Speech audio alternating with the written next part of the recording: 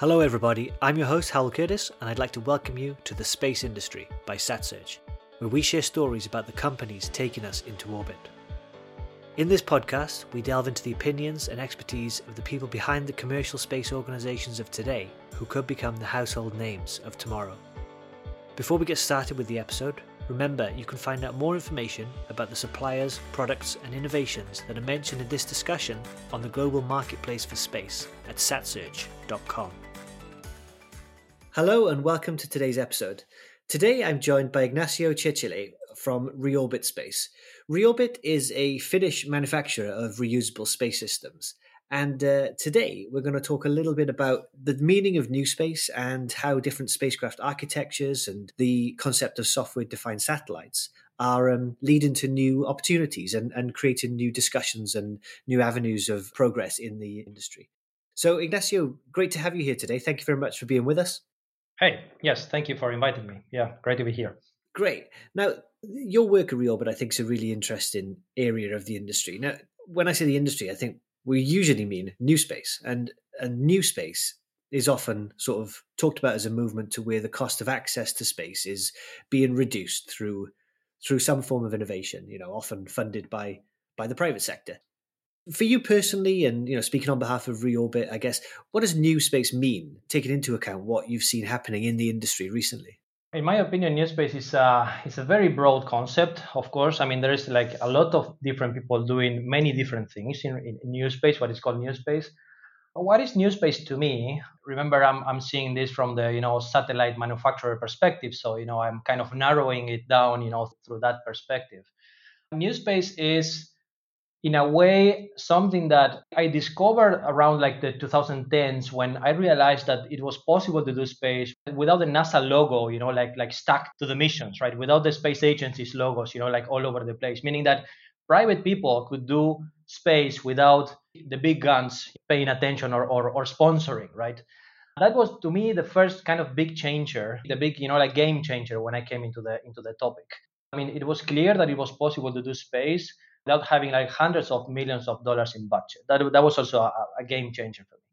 Now, clearly, the big enabler for this to happen was launch costs, coming down, and that was possible by means of the rideshares. The rideshares becoming available, to be possible to fly tourists, to be possible not to own a full rocket for you, but just ride a rocket with others. That brought the costs down like dramatically, and that opened the door for like many small actors coming and doing like cool stuff and with small spacecraft, right? That was the game changer to me. And that's what NewSpace means to me in the beginning. That's how the door opened. Now NewSpace then it developed in time, and it became a bit of a constellation, Earth observation, change detection, many technologies that are kind of now possible, because of the rideshares or the launch costs, like decreasing. And I have to say, we need to thank the traditional space for that, because the traditional space was the one creating the rideshares for the NewSpace to be able to fly tourists. So in a way, it's a bit ironic that NewSpace exists, in my opinion, because of classic space, making it possible by means of the rideshare. It is still the case because still companies, startups cannot pay for a full rocket, so still rideshares are like very much the enabler, right? So that's NewSpace. If I see it from my perspective, that's NewSpace to me. Great. That there is an important thing to note that NewSpace is in debt to the traditional space domain. We should not forget about that, right? Because somehow NewSpace can have this sometimes, this a bit of a cocky attitude, and maybe it's a little bit of it's thanks to to classic space, and that's fine. We don't have to look back a lot to that, but we need to remember, right? When we are looking back at the traditional space domain compared to things in the new space sector. Specifically in the area of spacecraft architectures, what do you see are the biggest areas of divergence between the two areas? Why do they exist?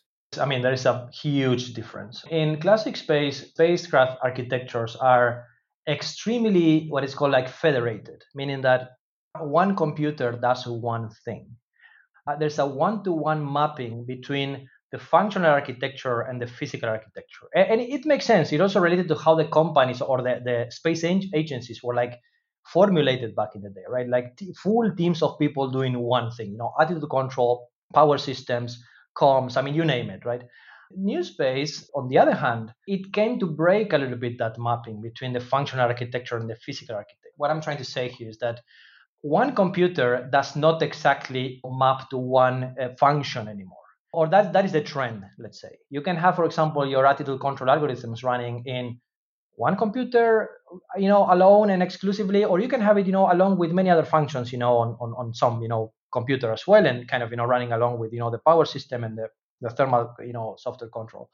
And that to me is a big change. Now, classic space, again, there is a dose of over engineering over there. There's good reason for that. I mean, over engineering comes from this, high stakes, serious missions that if lost, would create a lot of, problems for like many people. Now, that over engineering is costly, and of course, NewSpace cannot afford it. And in a way, NewSpace also came to cut the signal from the noise, let's say, in a way that there was a lot of over engineering that, because of not being possible to be afforded, then NewSpace discarded it. And of course, it came with some risks, but those risks were taken in a, I would say, in a planned way, not just like blindly.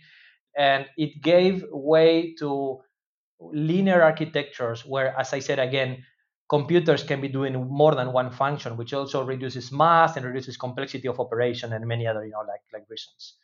Another difference is that, for example, the way you operate a new space satellite compared to how you operate a traditional satellite, it's also very different. I mean, in classic space, every bit that you send to the satellite means something. There's a zero overhead policy. It makes sense because, the link budgets and because of this and the bandwidth. There's a lot of, reasons behind that. But new space is like, it's more like treating satellites as, computers connected over a network, like a laptop. It's like a server like a server over a network or across a network, and that brings a lot of facilities. It also brings some problems and some challenges because it becomes a sysadmin problem, right? It's like a system administration issue more than a satellite operations issue. But it really, really streamlines, the operation of a remote system like a satellite. As I said, maybe to summarize this question, on one hand, traditional space, highly federated, highly specialized, equipment. On the other hand, new space architectures where the roles of computers it can have like different functions, and it can also change with time because you can reconfigure the computers after you launch it and say, okay, now you are not doing attitude control anymore. You are taking care of the power system software or something like that. So that is that's how I see these two things, right? I mean, of course, the division sometimes is blurry, but if you ask me, what is the colors of these two sides, classic versus new space in terms of architecture, this is how I see it. Brilliant. Yeah. So it's about an increase in versatility, and there are drivers for that. As you say, there are the technological ability to actually develop it, but also on the demand side, satellite data requirements are changing and the market will change. And if satellite systems are able to adapt to that faster, then the opportunities will increase. So great. That's really interesting. Thank you. Now, and kind of towards the edge of the innovation envelope in this area is the work that you are doing at ReOrbit on software-defined satellites. What does the concept of a software-defined satellite mean in NewSpace? I hope you have some time because I get a bit passionate in this one. Of course. I mean, there is one ugly truth that I have seen in many different, missions and in companies, that I've been working with, and there is an ugly truth that finally someone has to say open and loud. In satellites and in space, software rules. I know a lot of great mechanical engineers. I know a lot of great, thermal engineers and a lot of, electronic engineers. They are great people. But in a space mission project, the software guys are the guys with the power.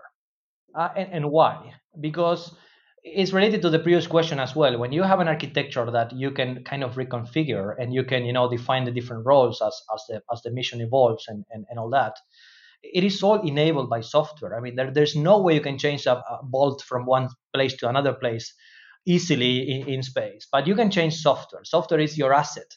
Software is what can, allow you to say, now you're not doing this anymore, you're doing that. You can change the function, you can change the roles, you can change how data flows, in what direction, how it's stored. Software is the real asset. And companies ignoring this, they end up creating architectures as well. Coming back to the previous question a little bit, is that they create architectures that are ignoring this fact, that software is the real asset. And they shoot on their own, feet, because then they launch satellites that are very rigidly, like configured to do one thing. Since I joined ReOrbit a year and a half ago, we've been brainstorming a lot about the software defined concept because there is a lot of, I mean, it's a big buzzword as well, right? People just use it like very loosely. Oh, yeah, software defined this, software defined that. What it means for us, software defined, is that when you have a remote system, you need to operate a remote system. It can be a satellite, but it could also be a nuclear plant, or it could be a power plant, or similar. Right? When you have a remote system that needs to be operated, you are interacting with the software. So you are that's what you talk to. I mean, that's what that talks back is the software.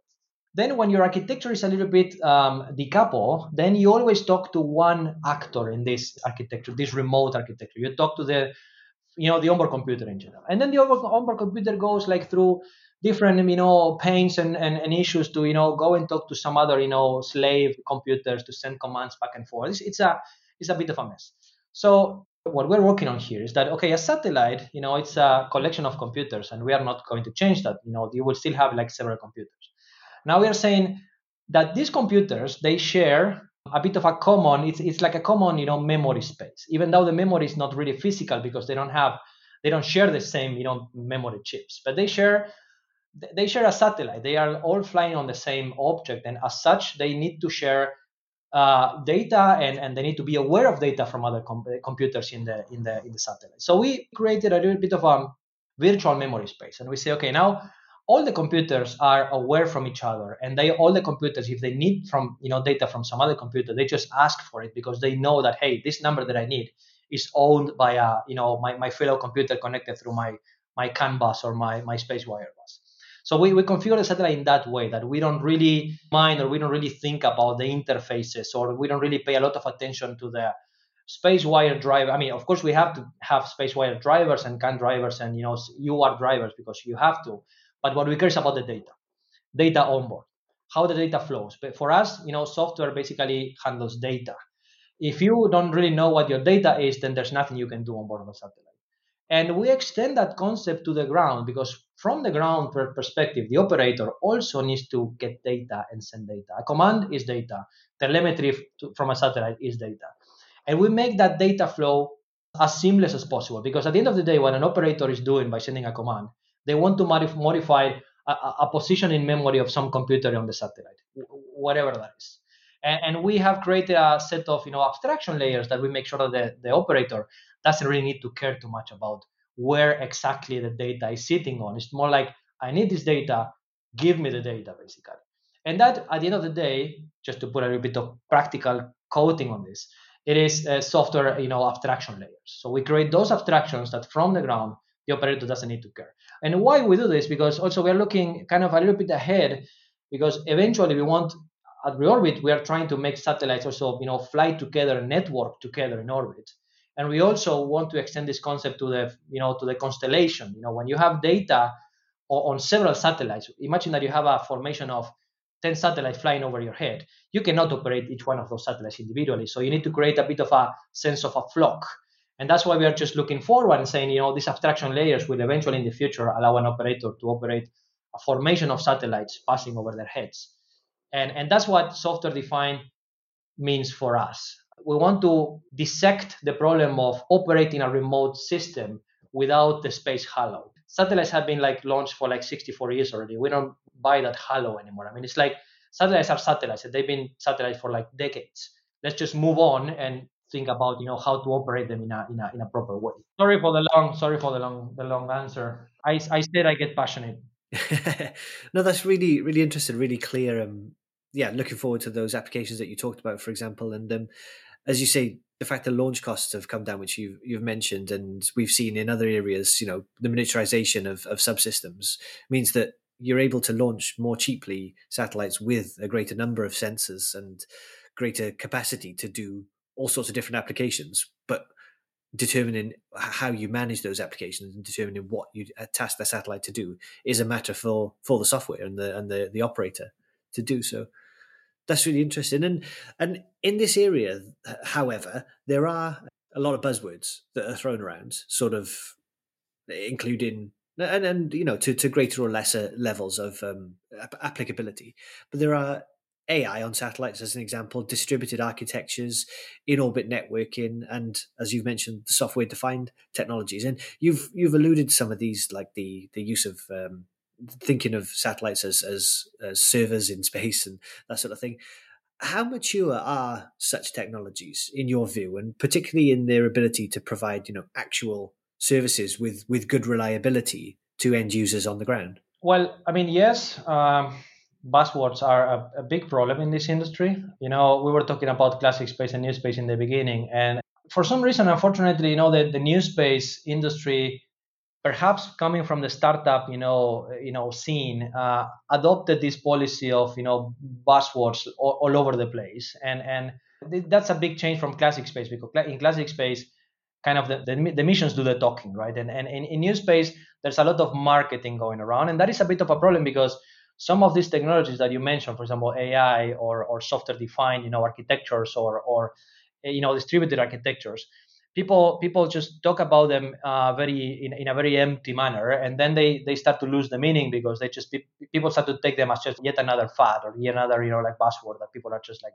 spouting, and that's a problem. Now, if we remove that, I mean, I don't know how, but I guess that in the future, less power to marketing teams, more power to products. That's maybe one way to go. But anyway, maybe talking about those technologies and how mature they are. Well, I mean, if you take them individually, AI, distributed architectures, and software-defined architectures, they are mature on their own on the ground. Let's say so on the ground. AI, I mean, it's of course it's maturing as we speak. It's still a early stage, of the, but still it's already. I mean, you can really see the value already of AI. I mean, when it's done in the proper way, right? Not just a list of nested if statements, but more like proper AI. It's already paying off. Distributed architectures. I mean, I don't really need to give a lot of examples on the ground. Of course, there are many examples of distributed architectures or the centralized architectures. The blockchain and all these things are kind of becoming like very very topical. Are already kind of proof that there's a possibility of having distributed systems without a single central entity and still being able to add value. And networking, I mean, I'm not going to talk about how networks work on the ground, because we are now talking here thanks to networks, so I'm not going to explain that networking on the ground is mature. Now, how to bring that to orbit? I think that this is something that is you need to gain confidence in these technologies in orbit by means of taking the proper steps. Meaning that I don't think you need to go from zero to everything. I don't think that you can go from no AI in space, no distributed architectures, and no in orbit networking, all the way to having all those features, working upfront. You need to take them slow. And slow, I mean, I'm not saying in decades, but more like you need to prepare a set of pathfinder missions where you say, in this pathfinder mission, I will showcase the in-orbit networking feature. In the next pathfinder mission, that can be just a few months away, and with very small satellites and cheap satellites, you can say, I'm going to try distributed architectures. And here at ReOrbit, we've been discussing this, how, because we're pursuing all these things, we're pursuing all these technologies. How do we make the industry aware that all this is possible? Again, for an industry that is, historically a little bit conservative because of the heritage from classic space. So we say here at ReOrbit, we say that, we kind of need to walk the talk. There's no way that you can promise in space that you will say, buy from me because this will work because I say it. You kind of need to show that it works, right?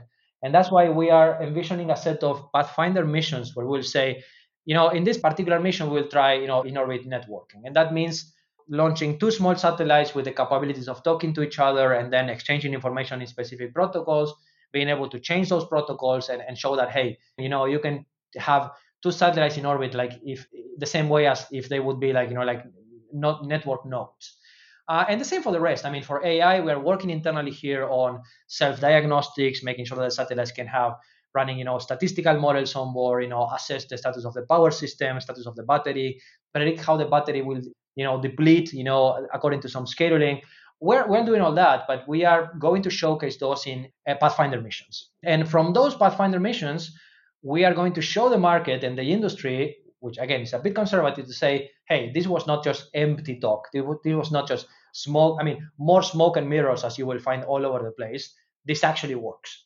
And we will also equip our product line with these features as we show that the advanced features work. And I guess that that's something that we cannot fully overcome. Walking the talk requires going into, taking proper steps, and the capability of launching cheap satellites, small satellites for cheap launches or on cheap launches is a good path, to increase, TRL or the technology readiness. Absolutely. And yeah, as you've mentioned, that flight heritage in many ways is just binary. It needs to be done. Yeah, and also you mentioned, you at some point you said reliability. I think you said that how you show this, in a reliable way. And well, it's of course attached to what I said, that where you need to go slow and show it. But at the same time, reliability, in my opinion, is an architectural problem. It's like, I mean, we assume here internally that things will act up in space because space is hard.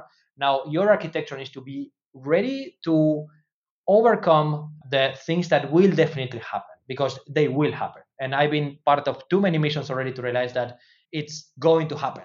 So you need to make sure that your architecture is kind of ready to, do the switchovers, do the reconfigurations to make sure that you can continue providing service after the shady things will happen, because space is space and we cannot change that. Yeah, so you're designing for the environment, accepting the limitations that it brings. So that's great. I mean, that's covered a lot of the questions and things that I have for you today. I guess just finally, I always ask a form of this question to all of our guests. Looking into the crystal ball of the future, I wondered where you thought you saw different forms of activity in the new space sector heading in the next, 5 to 7 sort of years. What are you most excited about as well at ReOrbit?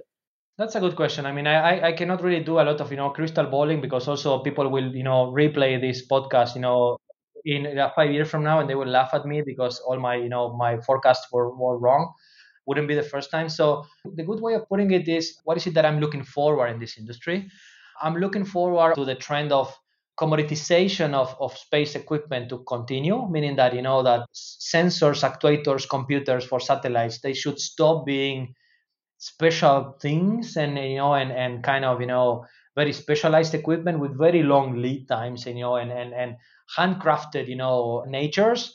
I would love to see that in the future you can go to a place like SatSearch and say, I want to buy 10 star trackers for my missions, and I will have them here next week. I know there's a long way for that. I think we are on the right path for this.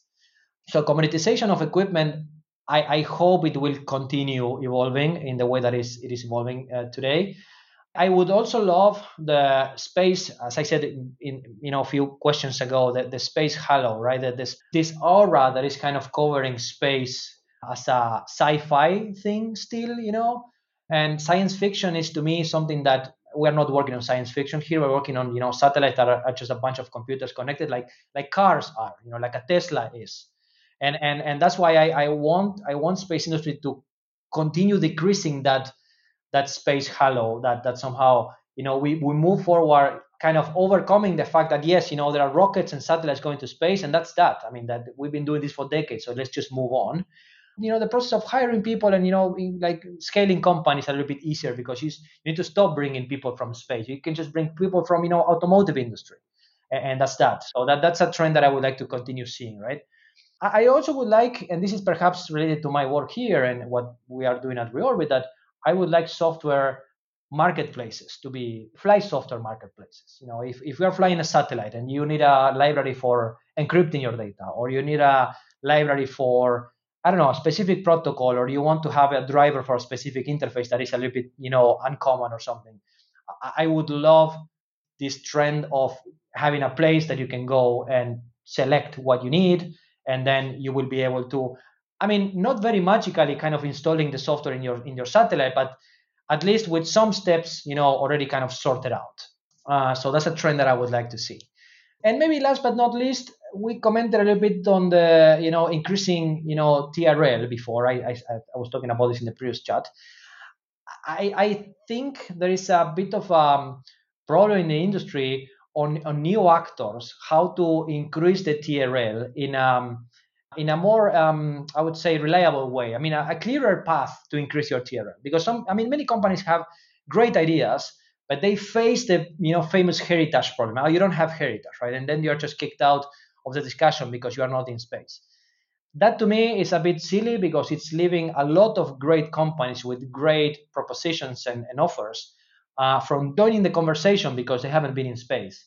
So they need to have a bit of a better, way of, technology maturation. And this is something that I would like to see in the next, 3-4 years, that there will be a, solid way of new actors, gaining heritage and then, maturing from there. So those are the things that I perhaps biased by my, my work here, but that's my opinion. Excellent. Thank you very much. Well, yeah, that's some really interesting areas that we should hopefully, but maybe see in the future. And I think that'll be really interesting for the audience to think about. And yeah, thank you very much for the discussion today, Ignacio. I think Thank you for having me. yeah, absolutely. I think our listeners will have learned a lot about why the different concepts of new space hardware and computing exist today, and the opportunities that software-defined satellite concepts can bring. So thank you for sharing. Thank you for inviting me.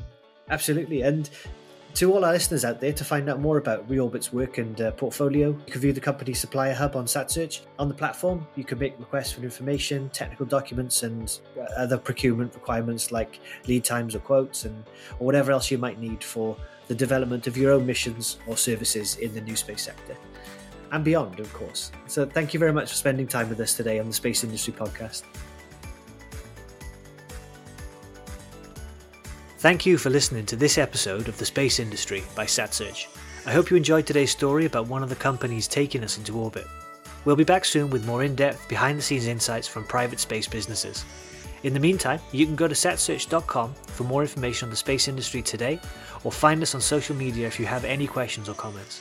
To stay up to date, please subscribe to our weekly newsletter, and you can also get each podcast on demand on iTunes, Spotify, the Google Play Store, or whichever podcast service you typically use.